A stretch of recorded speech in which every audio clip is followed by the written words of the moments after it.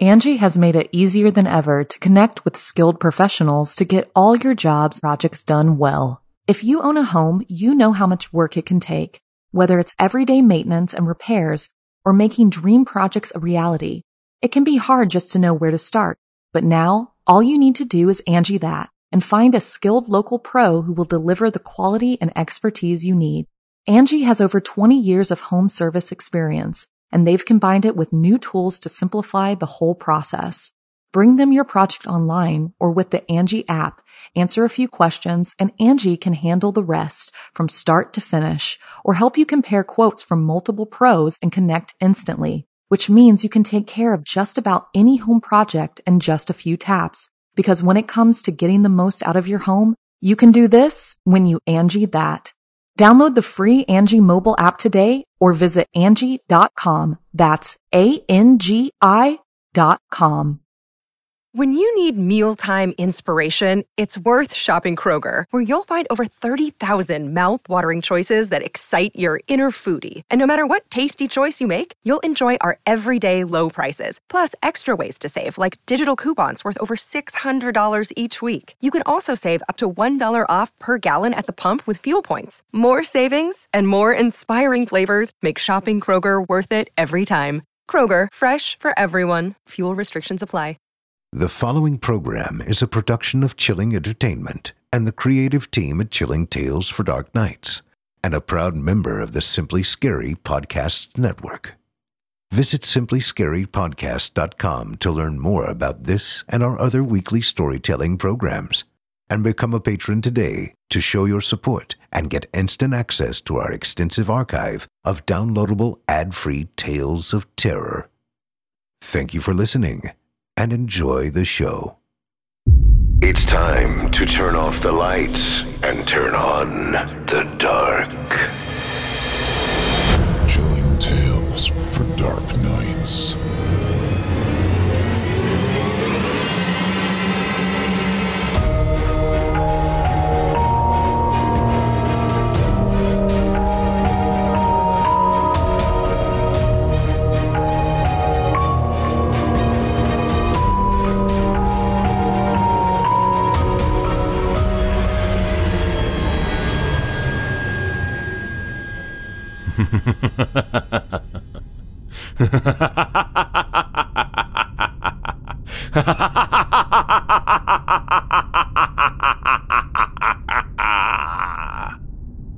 Good evening, listener.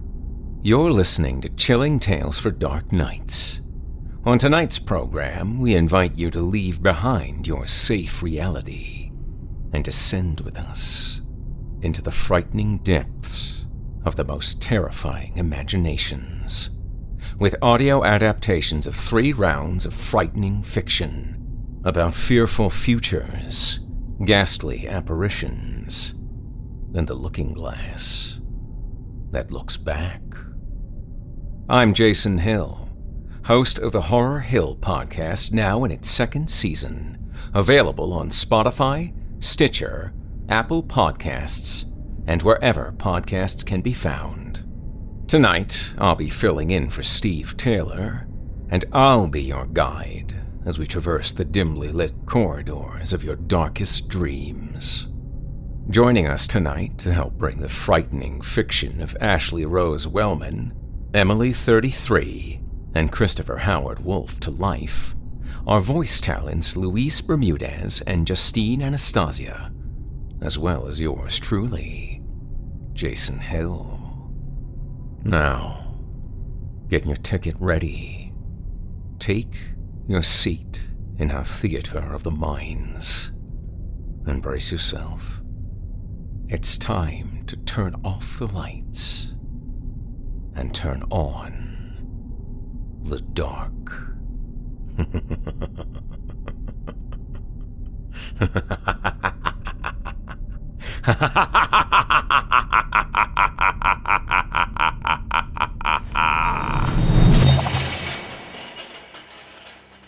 Our first tale tonight was written by Ashley Rose Wellman and is voiced by our 2019 Evil Idol voice acting competition champion, Luis Bermudez. In it, What was intended to be a fun stop at a fortune teller's place of business turned sinister when the recipient of the shopkeeper's services is given some very bad news. Without further ado, I present to you the thing that will kill you.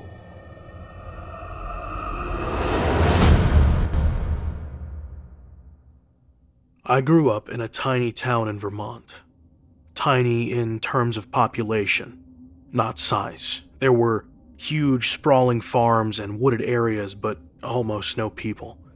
More cows than people, which is standard for a lot of small towns in Vermont.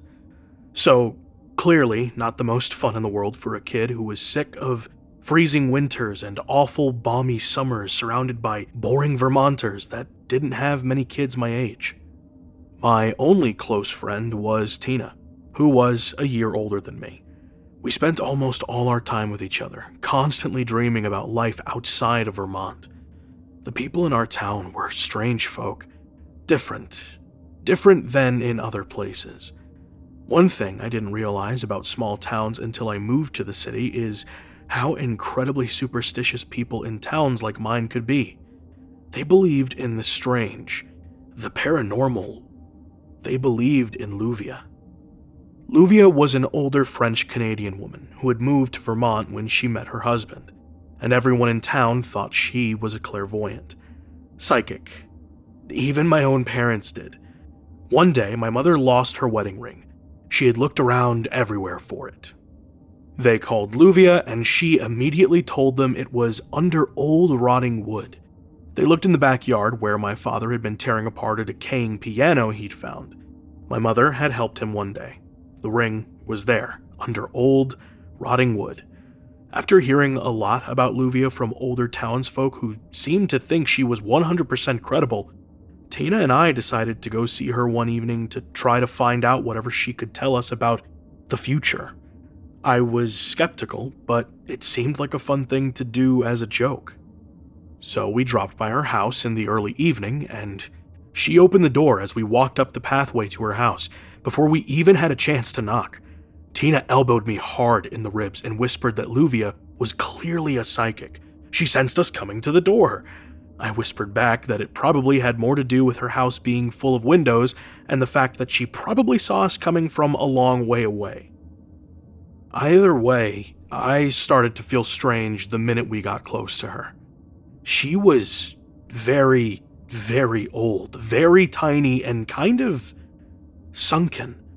Sunken eye sockets and sharp cheekbones and a sort of concave chest cavity.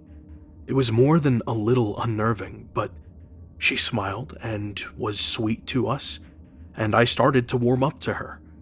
Nothing about her or her house screamed creepy psychic to me. Just a well-dressed older woman in a cabin-style house. It looked like you'd imagine any typical grandmother's home. Doilies, knitting, family magazines, etc. We told her that we were interested in a clairvoyant reading, and handed her about $20 that we had scrounged together between the two of us. She led us to her kitchen table and asked which of us wanted to go first. "What can you tell me about my love life?" Tina asked. Luvia had no crystal ball, tarot cards, or tea leaves. She just closed her eyes and sat silently for about 2 minutes. Then she took a deep breath and said, "Michael Carten." Tina stared at her for a few seconds until Luvia repeated, "Michael Carten, the man you're going to marry. Michael Carten." Tina thanked her and repeated the name to herself a few times. Michael Carten, Michael Carten, Michael Carten. Luvia then turned to me. "Whatever you can tell me, I'd like to hear," I said. "It doesn't have to be about my love life or anything." Luvia closed her eyes for a few seconds, but information about me seemed to reach her much quicker than her visions of Tina's husband. She looked straight into my eyes, grabbed my hands, and said, "The thing that will kill you is shedding its skin. The thing that will kill you is sharpening its teeth. The thing that will kill you is washing the blood off its claws. The thing that will kill you is gathering skins. The thing that will kill you, you won't see coming." The three of us sat there in silence for quite a while. I felt sick, shaken up. Luvia looked as if she wished she didn't have to tell me that. Is there anything I can do to stop it?" I asked. Luvia slid our money back across the table to us. "No charge for the reading." Tina and I slunk out of Luvia's house quietly. We didn't say a word on the way back to our houses. Tina just found out the name of the love of her life. I got to listen to a horrifying cryptic message about my death. I was 12 years old. I was fucking terrified. When Tina left me at my doorstep, she tried to make light of the readings. "How does she know who I'm going to marry?" she asked. "And it's not like some monster's going to get you. Some skin-shedding, bloody, sharp... It's not like some monster's going to get you. It's not like... Some monster isn't going to get you." For years, I looked for it. The thing that will kill me.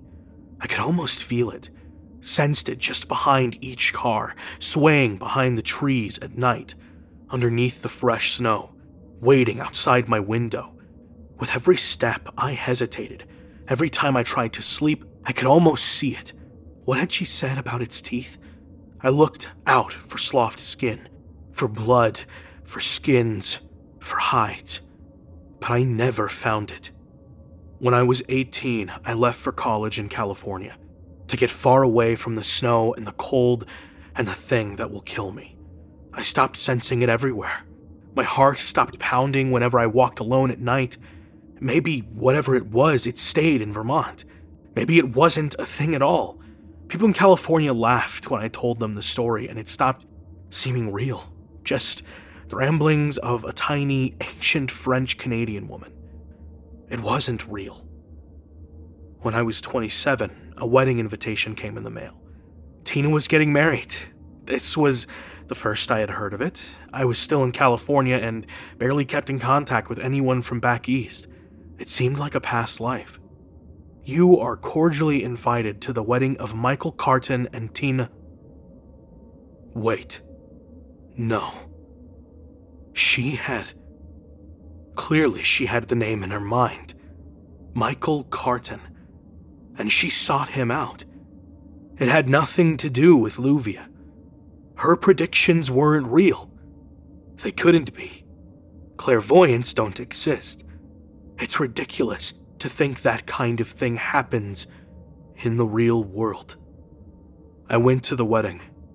Tina, Michael, and I laughed about the whole thing.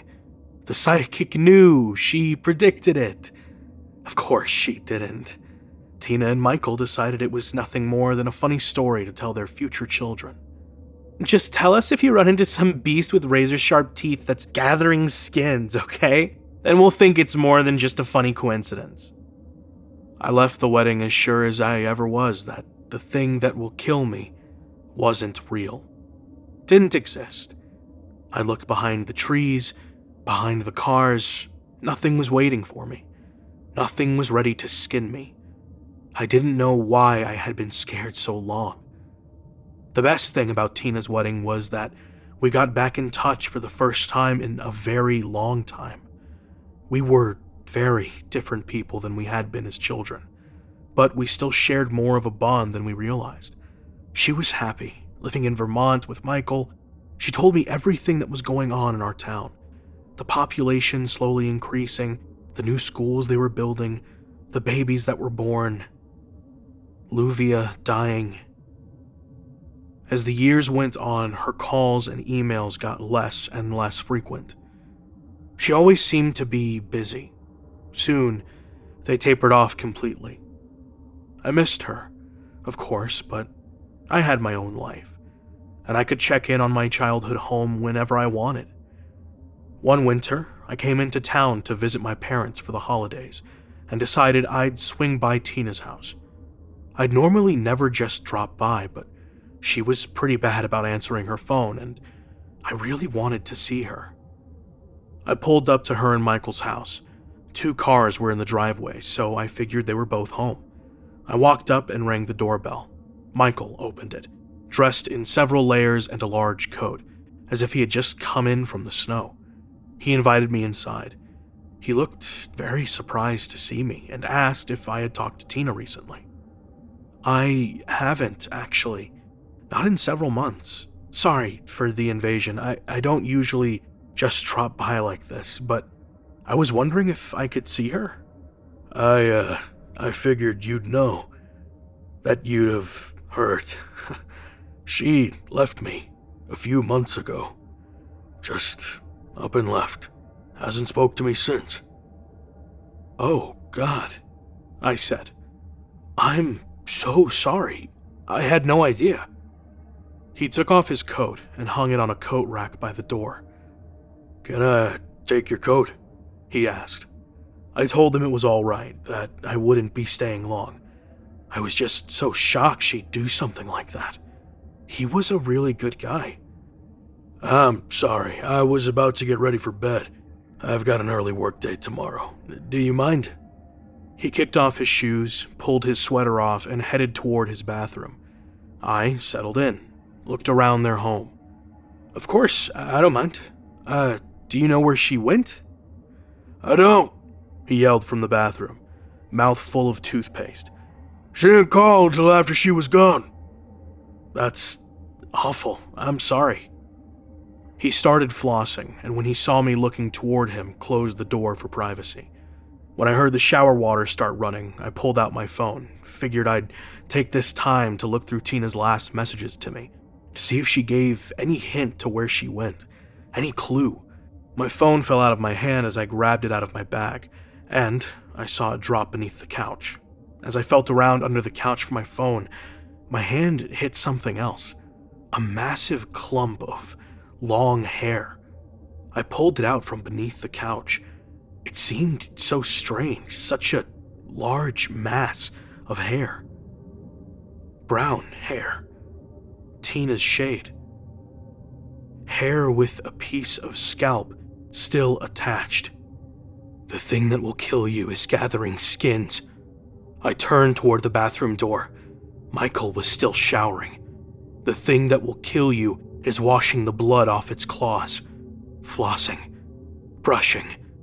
The thing that will kill you is sharpening its teeth, sloughing off his outer clothes, his shoes. The thing that will kill you is shedding its skin. Oh God, the thing that will kill me.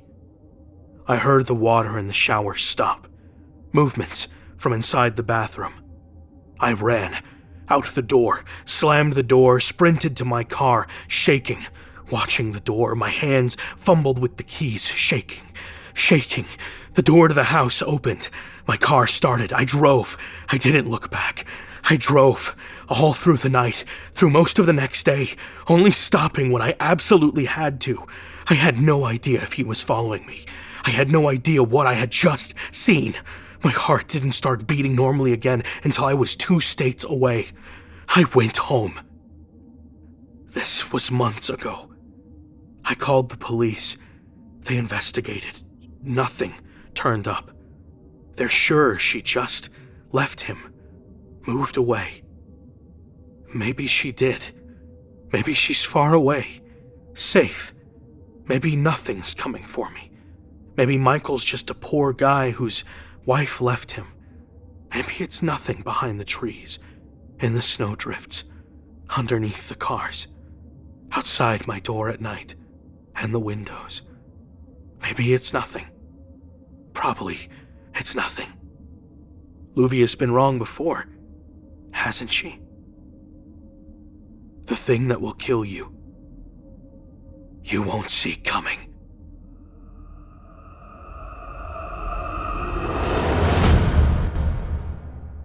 Angie has made it easier than ever to connect with skilled professionals to get all your jobs projects done well. If you own a home, you know how much work it can take, whether it's everyday maintenance and repairs or making dream projects a reality. It can be hard just to know where to start, but now all you need to do is Angie that and find a skilled local pro who will deliver the quality and expertise you need.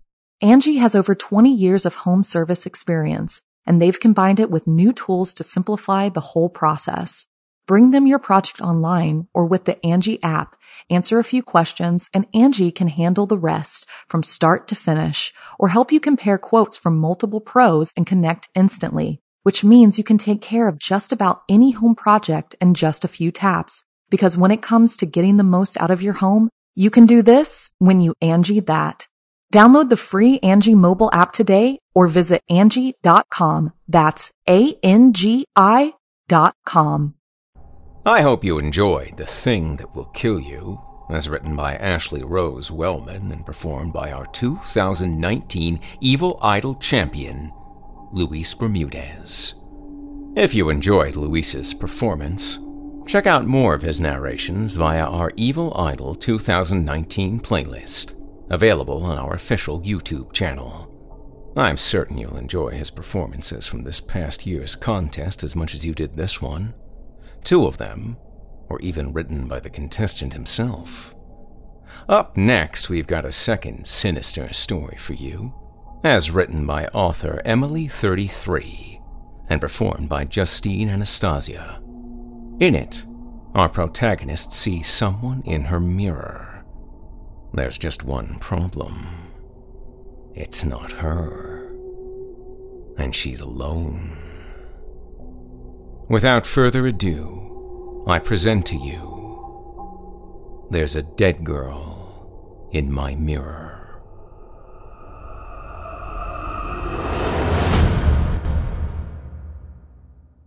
Saturday. This sounds absolutely idiotic. I know you've all heard this kind of thing before. Someone thinks her house is haunted, everyone else assures her that she's just paranoid, and all kinds of terror and gore follows. It's the stuff of every campy B-list horror movie. But I swear on my life, I'm not crazy. No one believes me. But then I found this forum, and I think maybe someone can help me. Let me explain.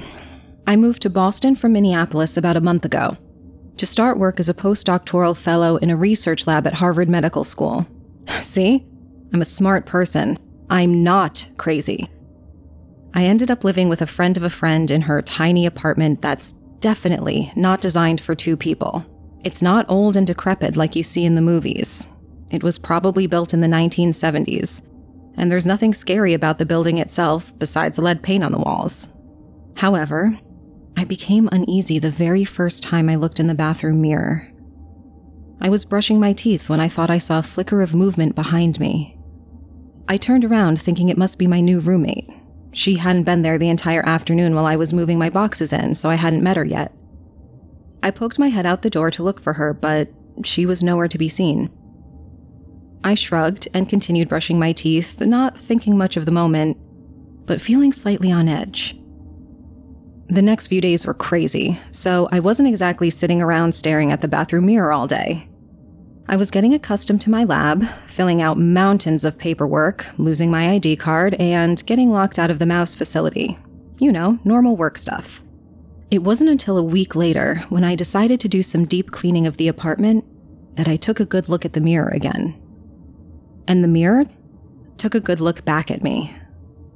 There I was, perched halfway on the sink and scrubbing the mirror with glass cleaner, when I caught a flash of movement and saw a face in the glass, like someone was standing right behind me.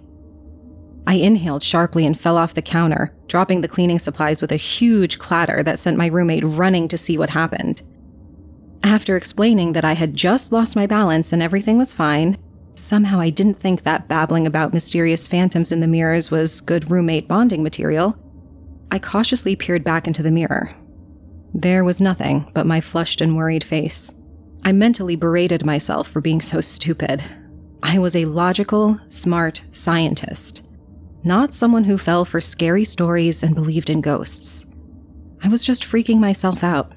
Stress from work or something. Maybe I was sick. I started to sound eerily similar to Scrooge denying the reality of the ghost of Jacob Marley. Fast forward to later that night, when I woke up desperately needing to use the bathroom. Of course, after carrying out that task, I needed to wash my hands, which was located... You see where this is going. I tried to focus on nothing but my hands, but I couldn't help taking a peek at the mirror. And then I screamed loud enough to wake up the whole building. In the dim light, I could see a girl's face, reflected in the same spot I had seen it before, near the upper right-hand corner. Her pale skin was dull and pasty, and her hair was stringy and unkempt. She looked to be in her late teens, maybe 16 or 17. Her face was utterly plain and unmemorable, besides her expression of abject terror. A hand touched my shoulder, and I swear my heart practically exploded in fear and shock. It turned out to be my roommate again, this time sleepier and more annoyed. I sank down to the floor and breathed heavily, trying to calm my heart rate. "What the hell is going on?" Cassie asked wearily. Fear outweighed pride, and I decided that enough was enough. I had to tell her. And she would be able to see it too. The face was right there in the mirror, plain as day. It's that face in the mirror. The girl who looks at you and... My voice came out embarrassingly shaky and weak, and I trailed off, realizing how stupid I sounded. Cassie gaped at me.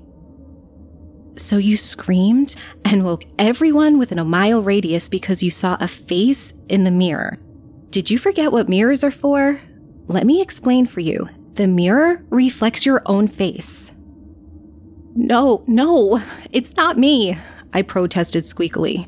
"It's someone else. Look. I stood up and grabbed her shoulders, turning her to face the mirror. "In the right-hand corner, see? See her face? Oh my God, her eyes are moving. She's watching us." Slowly, Cassie put her hand on mine, which was flailing around in a panic. "Liz," she said carefully, "go to sleep. You had a bad dream and you're freaking out. There's nothing there." I couldn't even form words to reply. I could see the girl in the mirror, plain as day, right next to my face. Her eyes were trained on me, but she blinked slowly, and her nostrils flared slightly as she breathed in and out. How could I be seeing things or making it up? I must have been losing my mind. I slunk back to bed and sobbed under my covers until I fell asleep. For 3 days, I brushed my teeth and washed my hands in the kitchen sink, and I closed my eyes every time I passed the mirror. I avoided all conversation with Cassie and went so far as to stay and work overnight at the lab one night.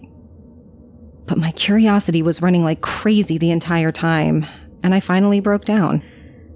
Saturday afternoon, not the middle of the night, I had learned my lesson about that. I girded my loins and took a trip to the mirror. She was there again, waiting for me. Her bottomless black eyes bored into mine, and I thought I could hear her humming right at the edge of audibility. Without realizing, I leaned closer and closer until my nose bumped into the glass and brought me back to my senses. I backed up rapidly, pressing myself against the wall behind me, but I couldn't break eye contact. Her desperate, pleading face drew me in like a magnet, and against my will, I found myself moving closer again, until the front door banged open and Cassie entered with her boyfriend. I started washing my hands, pretending I hadn't just been staring at a ghost. Was she a ghost? In the mirror. Cassie had been acting very cautiously around me, as though I might start foaming at the mouth and shouting about ghosts at the drop of a hat. So I wanted to project an image of total sanity. I couldn't help taking one more look as I dried my hands, however. The girl's mouth was open, and the humming was louder, a tune that tickled at the back of my mind like a far-off memory I couldn't reach. I ran back to my room and barricaded the door. Then I started doing some research, which is, after all, what I do best. So tomorrow, I'm going to try something. I'm going to talk to her. During the daytime, when hopefully I won't get as scared or jump to conclusions. I want to know if she's conscious. I'll report back then. Sunday. Okay, things are escalating fast. It took forever for Cassie to leave the apartment today, but I finally had the place to myself. After chickening out several times, I finally crept down to the bathroom and looked in the mirror, which was empty of anything but my face. I slumped down the wall, my head spinning, wondering if this was how insanity started. Pretty soon, I wouldn't be able to function because I'd be staring into the bathroom mirror all day, ranting and raving about humming ghosts. Speaking of humming, I froze. I could hear her again.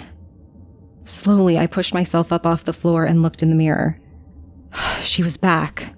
I was flooded with equal parts relief. I was right, she was really there. And terror. There was a phantom in my mirror. Her mouth was open wider today, and the humming was louder. This was my chance to talk to her. And since her vocal cords were apparently working, maybe she'd talk back. I cleared my throat ineffectively and choked out a single, hello? The humming stopped immediately. Her face grew larger, as though she was stepping closer to the other side of the mirror. Her mouth opened slowly, slowly, slowly. And finally, eyes drilling into mine, she spoke. "Let me out, let me out, let me out." She repeated the phrase over and over as I stared open-mouthed. Her voice was plaintive, but also robotic, as though she had said this for years with no one listening. Finally, it occurred to me to keep talking and see if I could get her to say something else. "Who are you?" Her mouth closed with a sharp clack of teeth, and then opened again slowly to form the word, "You." Fear coursed through my body like a series of electric shocks. She didn't repeat the word again, but stared harder at me. I couldn't look away. Are you dead?" I whimpered, all sense of bravado lost. She smirked at me. "Are you dead?" Great. Now I was talking to a mirror that mirrored my words. But then she continued, "You will be soon." I opened my mouth and realized I couldn't speak. I would be dead soon? Oh my God, this was insane. This couldn't be happening. I refused to allow myself to be scared by a figment of my imagination, telling me that I would die soon. An angry reply bubbled up in my throat, but before I could spit it out, her face faded from the surface of the mirror, and all I could see was my face once more. I don't know what to do now. Sunday night. I can hear her from my room. She hums or repeats, "Are you dead?" ad nauseum, or she takes a relaxing break by hissing my name over and over. Liz. Liz. Elizabeth. I have never hated my name so much. I can't believe Cassie supposedly can't hear this. I'm going to bed. This is insane. I'll tell you if anything happens tomorrow. Monday night. It's almost midnight, and I got home 2 hours ago. I stayed late at the lab. I'd like to say it's because of my superior work ethic and drive to succeed. But honestly, I was just afraid to go home. But then I started freaking out whenever I saw mirrors in the bathrooms at work. I guess if I'm going to be terrified by mirrors, I'd rather be terrified in a place where I can run and hide beneath my covers in under 60 seconds if the need arises. For an hour, I sat in my room listening to her hum my name over and over. I could feel her presence pulling me toward the bathroom, but I tried to resist. Finally, I couldn't help it. I scampered down the hall like a scared bunny and went to see her. I don't know what happened from then until about 5 minutes ago, and I'm terrified by that. I don't remember any time passing, but suddenly it was much later, and I was sitting cross-legged on top of the sink, nose to nose with her face.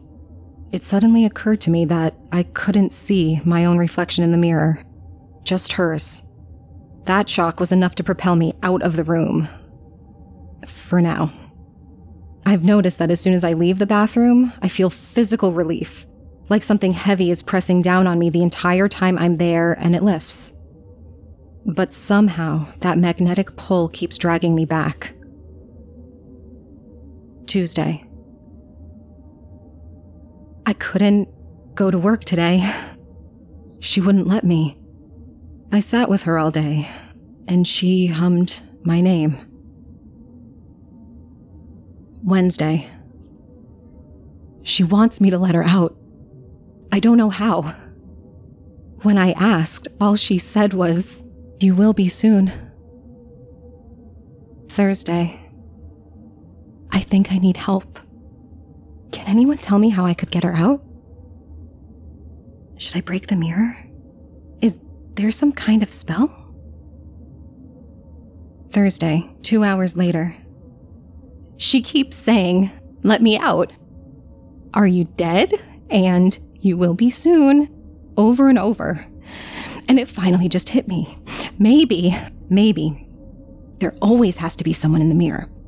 Maybe I need to die to let her out. I'm gonna go sit with her. She's so lonely. Friday.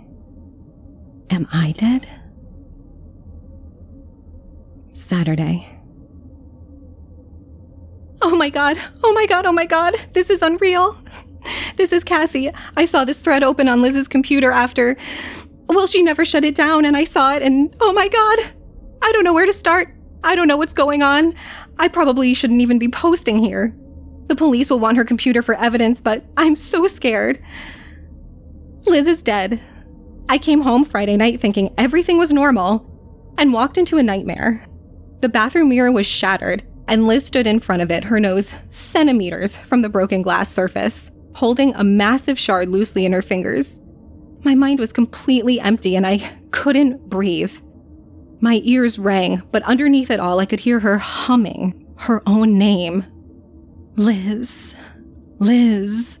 She raised the shard of glass to her throat, and before I could know what was going on or could come to my senses enough to stop her, she sliced.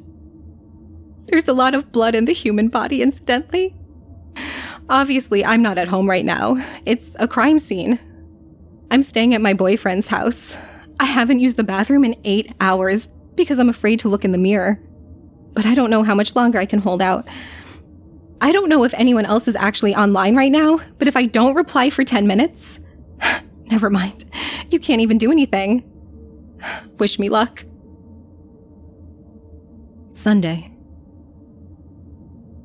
There are 2 girls in my mirror, and they sing my name through the walls. Cassie. Cassie. They ask me to let them out. I'm going to go sit with them. They must be so lonely. Am I dead yet?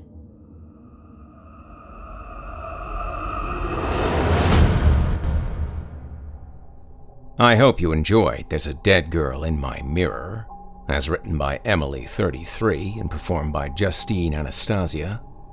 Up next, we've got a third and final dose of darkness for you, written by Christopher Howard Wolfe, perhaps better known by his pen name, Slime Beast. And it's performed by yours truly, Jason Hill. In it, a gentleman challenges us to consider whether or not you'd be afraid of ghosts if they looked exactly like they do in children's cartoons. And would it change your mind if you knew for certain they were real? Without further ado, I present to you Sheet Ghost.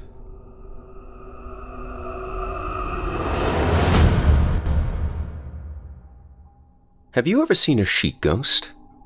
You know, the generic hovering spook dressed in a white sheet with eye holes. You've only seen them on television and in movies, right? Charlie Brown dressed as one. Mystery Inc. unmasked one on every episode of Scooby-Doo. However, actual ghost stories rarely adopt this image. Real ghosts, if you believe in them, usually take the form of boring orbs of light or plain old humans. People laugh at the idea of a cartoon ghost fluttering about, but at least it's a touch more creative than some random, semi-transparent person. So what would you say if I told you I've seen a sheet ghost? Maybe you chuckled a bit when I said that. Maybe you shook your head disapprovingly and you're about to stop listening. I'd advise against it. When I'm done, you might find yourself just a little more wary of sheet-clad specters than you were before. When I was 15, I fractured both of my forearms. Up until that point in my life, I displayed that sense of immortality older folks always accuse teens of having. I behaved like I was invincible, which led to a skateboard jump that probably looked amazing for about 3 seconds. Then I threw my arms out in front of me to stop the oncoming pavement. The gruesome twin pops told me everything I needed to know before the runaway train of agony traveled to my brain. And after my friends were through freaking out, a call to 911 had me in the back of an ambulance and on my way to Holcomb County Hospital. You know how it went from there. I was partially scolded by EMS workers for not wearing elbow or knee pads. Nurses in the emergency room told me I was fortunate not to have broken anything else, and so on. I tuned them out at the time, partially because I was an angsty teenager and partially because I was in the worst pain I had felt in my life. So far, at least. Luckily, only one wrist needed surgery. The other would heal itself over time. I found myself in double casts when I woke up after the procedure. I studied my arms and chuckled, declaring that I was the world's largest lobster, a concept likely brought about by the medication. The stickers and writing on my casts told me that some of my dumbass friends had come by while I was still knocked out, and had probably left out of boredom shortly thereafter. As my vision and my mind cleared, I read the scribblings out loud. Glad you didn't die. Get well, you smell, go to hell. I wasn't watching, do it again. Classic. The audible wheezing started while I was peeling off an Arcade Fire sticker. I didn't pay any attention to whoever was in the bed next to mine until that wheeze built into a rasping cough. After a few awkward moments of staring at the curtain dividing us, I couldn't take the guttural retching for any longer without speaking up angrily. "Dude!" I commented. Admittedly, I was only concerned with how much the patient was grossing me out, but again, I was 15. "Dude, are you all right, or?" I asked, trailing off so the whooping chain smoker could interrupt and tell me they were fine. Instead, there was no answer. Just noise. I leaned dangerously far off the bed, especially in my woozy state. I threw the curtain aside with a rough sweep of a nearly numb arm. The bed was empty. There was no second patient. Worse yet, I could still hear the gradual tapering off of a pathetic, barely audible wheeze. The bed wasn't just empty. It was pristine, covered with a perfectly crisp white sheet, and ready for the next person who needed a place to recover. I picked up the button to ring for a nurse as best I could, and was about to mash it down with the other hand. All at once, feelings of embarrassment came over me as I realized my phantom roommate must have been another byproduct of the drugs.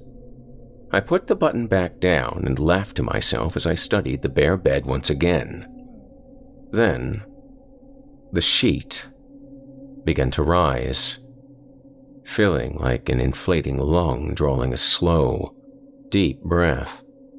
I stared, confused at first, and then stupefied as it settled into the shape of a covered, motionless body. I fumbled for the call button again, jamming it rapidly. The draped figure sat up slowly from the bed, its rigid form staring forward and, thankfully, paying no attention to my presence. I stared in the stunned silence as the figure slid from the bed and stood, never dropping the sheet that draped back over its head. The body behind the sheet, as far as I could see, did not exist. I know what you're expecting at this point, and no, I didn't follow it. I sat there like a good boy and waited for the nurse to come in and tell me I was suffering from a pretty hardcore hallucination. I sat for minutes on end, watching as the cloaked figure stood facing the room's door, groaning loudly to itself. The sound was a droning, almost forlorn, "Oh." It repeated the ominous noise again and again, until I was completely convinced I would lose my mind. If the stomach-gnawing dread didn't do me in, the soul-chilling din would. No one was coming. Somewhere deep inside, I knew that for a fact. I didn't understand what was happening, but I was slowly coming to the realization that, yes, it indeed was happening. The silver doorknob caught my attention. One groping turn, even with my useless arms, would allow the thing to pass through the doorway, relieving me of its horrifying presence. So, I did it. I stood up, approached cautiously, and let it out. A jolt of terror electrified my nervous system as the sheet-covered non-entity unexpectedly turned, and with one sweeping motion, grabbed at my arm. Its face, that blank, expressionless face indented in fabric, hung motionless before me. Even though there was no readable emotion on it, I could feel that the thing was taking full notice of me for the first time since it appeared. I backed away quickly, nearly stumbling over my own feet as an empty bedsheet moved through the doorway. Relief washed over me as I nearly crumpled to the floor. My head felt light, and the beating of my racing heart rose up in my ears to replace the ghostly wail. The door creaked on its hinges, echoing in the silent hall beyond. There were no voices, no beeps and boops of medical equipment, nothing but the groan gradually fading into the distance. I called out for help to anyone who could hear me. I was met with that same eerie silence. Cautiously poking my head out of the door, I could see the figure was a safe distance away, steadily shambling its way through a pair of push doors. I squinted at the signage near the end of the hall, and one word immediately stood out to me. Mortuary. The morgue. Yep, that was enough for me. I closed the door as quietly as possible, crept back to my bed, and tucked myself right in. I noped out of the situation in as calm and orderly fashion as humanly possible. I don't know if you've ever heard the term out of sight, out of mind, but I tried to live that phrase. Alone in the room once more, I decided that I had indeed been hallucinating, and that absolutely nothing was out of the ordinary. Repeated glances to the bed next to me, now lying bare, defied my attempts to regain some shred of comfort. Its covering was gone. No matter how many times I looked away, closed my eyes, slowly counted to 10, and looked back. After a brief period of time that felt like an eternity, I decided that it had always been that way. I chuckled at the absurdity of me imagining a made bed. I laid back, squeezed my eyes shut, and tried to force sleep. All that I could see, of course, was a certain white figure standing motionless in the pitch-black void behind my eyelids.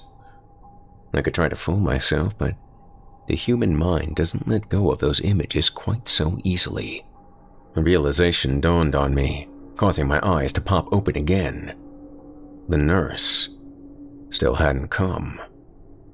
I could deny everything else until fatigue eventually won out and I slipped into a dream, but the fact that no one had answered the call button was an inarguable fact. I pressed it again, then a third time. Nothing. For all I knew, I was alone, isolated in a strange second state of being with only the memories of a phantom to keep me company. With the icy, bone-fingered grip of fright clasping my insides once more, I curled up in a fetal position and drew the blanket over my head. I had to shut the world out until it decided to behave properly and start making sense again. A new sound violated my ears. It was the most awful, maddening sound yet. An alarm rang out through the hospital, bringing to mind every doomsday scenario I'd seen in a disaster movie. The repeated digital squeal was wrong. It slowed down and warped, dragging each death knell out into the most obnoxious, garbled screech. I had to leave. Not just the bed, not just the room, but the entire hospital. The almost pleasant post-surgery numbness was giving way to a dull ache that would only grow more insufferable over time. I didn't care, though. I'd choose the pain over staying in that madhouse any day. The roar of the alarm grew louder as I moved my head from the pillow and threw my blanket to the floor. Darkness. All that I could see of the room were faded swaths of reality bathed in the flickering red emergency lighting. I don't remember if I cried out, but I know I wouldn't have been able to hear myself over the din either way. I leaned against the wall and made my way back to the door, pushing the lever down again and swinging it open with my foot. The hallway was just as confusing, warning lights flickering in a weak attempt to lay out a path to safety. I kept to the wall as I moved through, pressing the casts against my ears to lessen the sensory overload. My brisk walk along the suggested route to the exit was halted when I realized where I was headed. The mortuary. The double doors were right in front of me, and I hadn't noticed until I was face to face with them. It made no sense. I thought that I must have gotten turned around, that no actual route of escape would lead deeper into the building. But the conclusion was clear. Even with the distractions around me, I knew I was being guided in the wrong direction. The lit path, the pointing exit signs, and even the floor plan affixed to the wall were directly lying to me. So, naturally, the most sensible option was to turn around and do the exact opposite of what they said. I pivoted on my heels and sprinted in the other direction. I could feel my brow knotting up in confusion as I looked ahead. Through some deformity of time and space, I found myself once again headed toward the distant doors of the hospital morgue. Both ends of the hallway ended at the same location. No matter how rapidly I looked between them, both duplicates of the entrance remained firmly in place. I didn't need to get back to my room. I needed to get into any room. I had no idea what floor of the building I was on, but I knew I was going out of a window regardless. Flinging a random door open, I ducked through and into what should have been safety. Instead, I found that the door opened back into the same corridor with the same intimidating destination.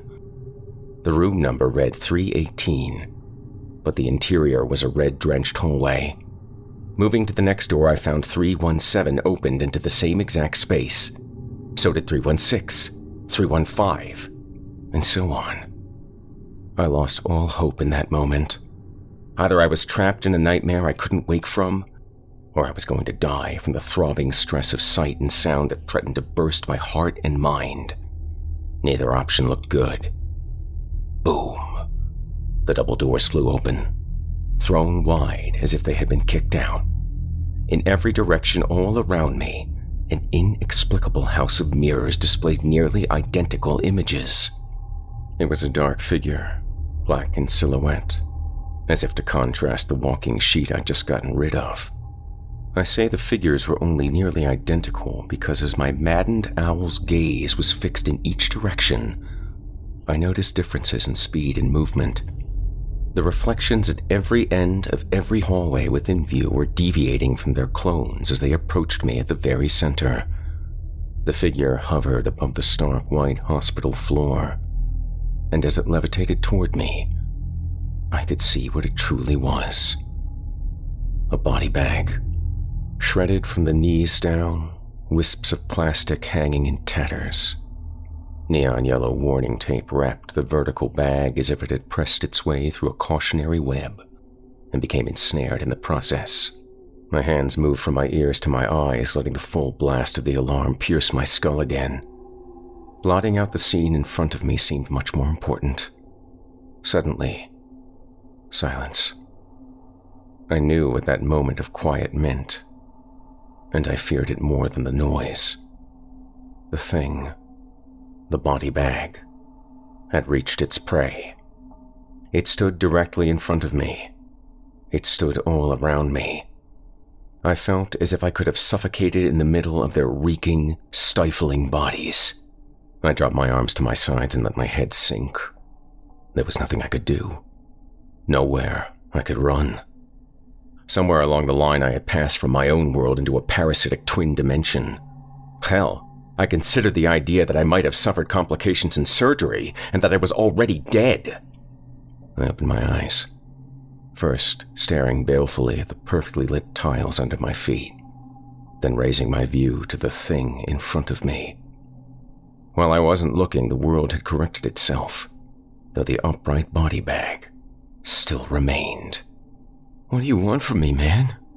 I whispered in a barely audible voice. There was only one now, one gleaming, dark form, its zippered face locked onto mine. Something spilled from beneath it, something wet, gelatinous, and smelling of death. A single interwoven rope of entrails. The braided innards spasmed and twirled around each other, pulling themselves upwards into the air like the searching tentacle of a sea monster. I gagged at the sight, my heaving stomach wanting nothing more than to uncontrollably spill its contents. The disgusting, spaghetti-like appendage wound itself around my arm. Despite my protests, I couldn't pull away. My screams fell on deaf ears. I could feel the decayed flesh of the thing working its way under the cast, popping stitches, violating the fresh incision on my wrist. I don't know if there was some sort of shared thought as it tried to merge with my tissue, or if my thoughts had simply cleared in a moment of fight or flight panic. Either way, I now knew exactly what it wanted from me. The same thing it had tried to grab back in the hospital room. It needed my hand. It needed the fresh, working part added to its conglomeration of meat, an appendage that wasn't locked in place by rigor mortis. It wanted to open doors. Doors to other patients. Doors to other buildings. I shrieked again, pulling my arm away as hard as humanely possible and falling to the floor in the process. The ripping of skin and tensing of sinew was unbearable.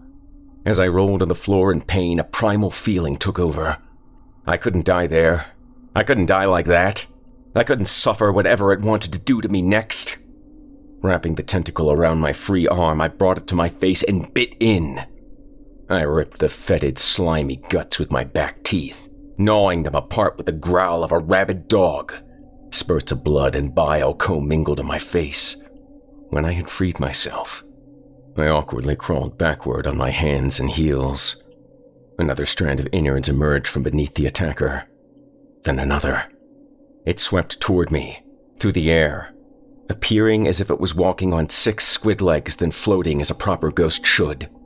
I scrambled to my feet and ran as the sloppy, slick sound of organs on marble fell rapidly behind me.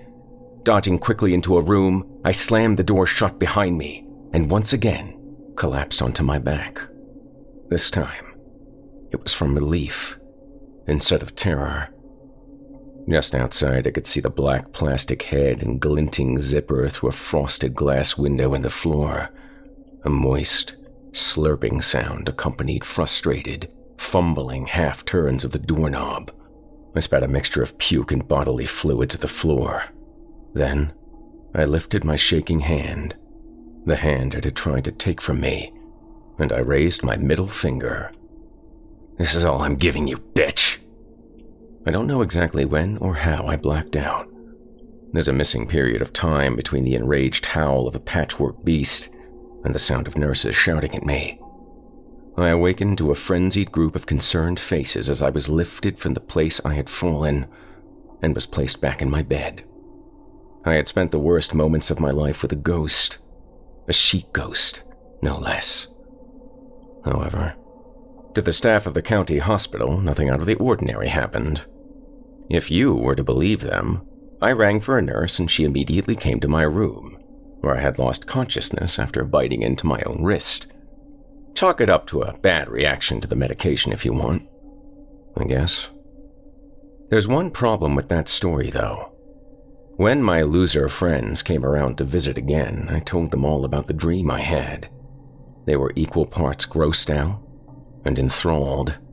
Especially Rat, the weird girl with a penchant for horror stories. It wasn't long after I told my tale that she chimed in with some unwelcome information.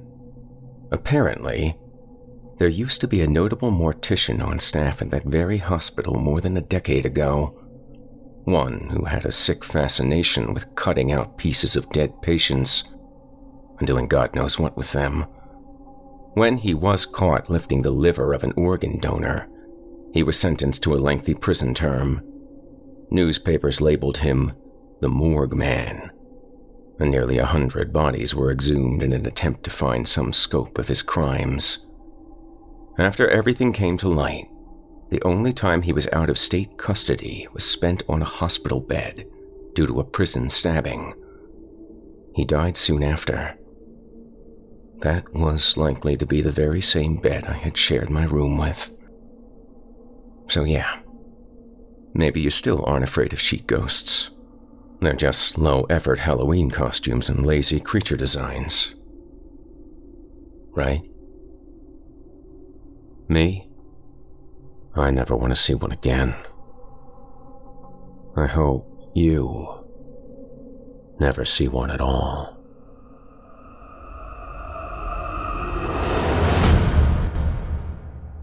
I hope you enjoyed Sheet Ghost, as written by Christopher Howard Wolfe and performed by yours truly, Jason Hill. If you enjoyed my performance, I'd like to invite you personally to check out more of my narrative nightmares on my program, Horror Hill, available now on Spotify, Apple Podcasts, and wherever your favorite programs can be found, with 2 thrilling seasons to sink your teeth into. And if you drop by and dig what I do, please take a moment to leave me a 5-star review and a comment, and let me know you heard about me here on Chilling Tales for Dark Nights. It would mean a lot to me. Thank you for listening and joining us tonight for this episode of Chilling Tales for Dark Nights. As a reminder, take a moment to stop by our iTunes page and leave us a 5-star review and a kind word, and to follow us on Facebook, Twitter, and Instagram. And of course, subscribe to us on YouTube, where you can find an archive of our work going back to 2012. And consider signing up as a patron at our website, chillingtalesfordarknights.com, to show your support and get all of our content ad-free. Segment Final Sign-Off. I'm your host, Jason Hill, and it has been a pleasure. Tune in again next week when we once again turn off the lights and turn on the dark. Sweet dreams, listener. Sweet dreams. Thanks for joining us. You've been listening to Chilling Tales for Dark Nights, a production of Chilling Entertainment and a proud member of the Simply Scary Podcasts Network. Visit simplyscarypodcast.com today to learn more about our network and our other amazing storytelling programs. Tonight's program was hosted by yours truly, Steve Taylor. Selected stories have been adapted with the kind permission of their respective authors. Original music provided by Luke Hodgkinson and Jesse Cornett. Sound design and final mixing and mastering by executive producer and director Craig Roshek. Logo by Craig Roshek. Got a scary tale of your own that you'd like performed? We take submissions. Email it to us today at submissions@chillingtalesfordarknights.com to have your terrifying tome considered for production in a future episode of this show. If you enjoyed what you heard on tonight's program and are joining us on your favorite podcast app, subscribe to us to be sure you never miss an episode, and leave us a 5-star review and a comment. Your feedback means a lot to us. You can also follow Chilling Tales for Dark Nights and yours truly on Facebook to connect anytime and get the latest updates on this and other programs and my channel. If you're listening on the Chilling Tales for Dark Nights YouTube channel, do us a favor and hit the subscribe button and the bell notification icon for CTFDN as well to get more spooky tales from me and the crew each and every week. And don't forget to hit that thumbs up button to tell us how we're doing and leave a kind word or a request. And don't forget to visit us at chillingtalesfordarknights.com and consider supporting the team by becoming a patron. In addition to helping us out, you'll get exclusive access to our audio archive and ad-free downloads of all your favorite stories, including those you've heard on this program. We'll be back next week with more terrifying tales to keep you up all night. But that's all right. Who needs sleep anyway? Angie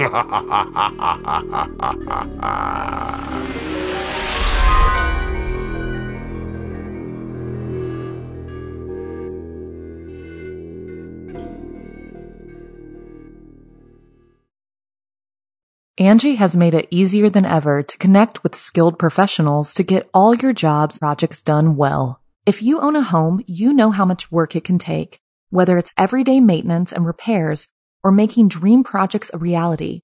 It can be hard just to know where to start, but now all you need to do is Angie that and find a skilled local pro who will deliver the quality and expertise you need. Angie has over 20 years of home service experience, and they've combined it with new tools to simplify the whole process.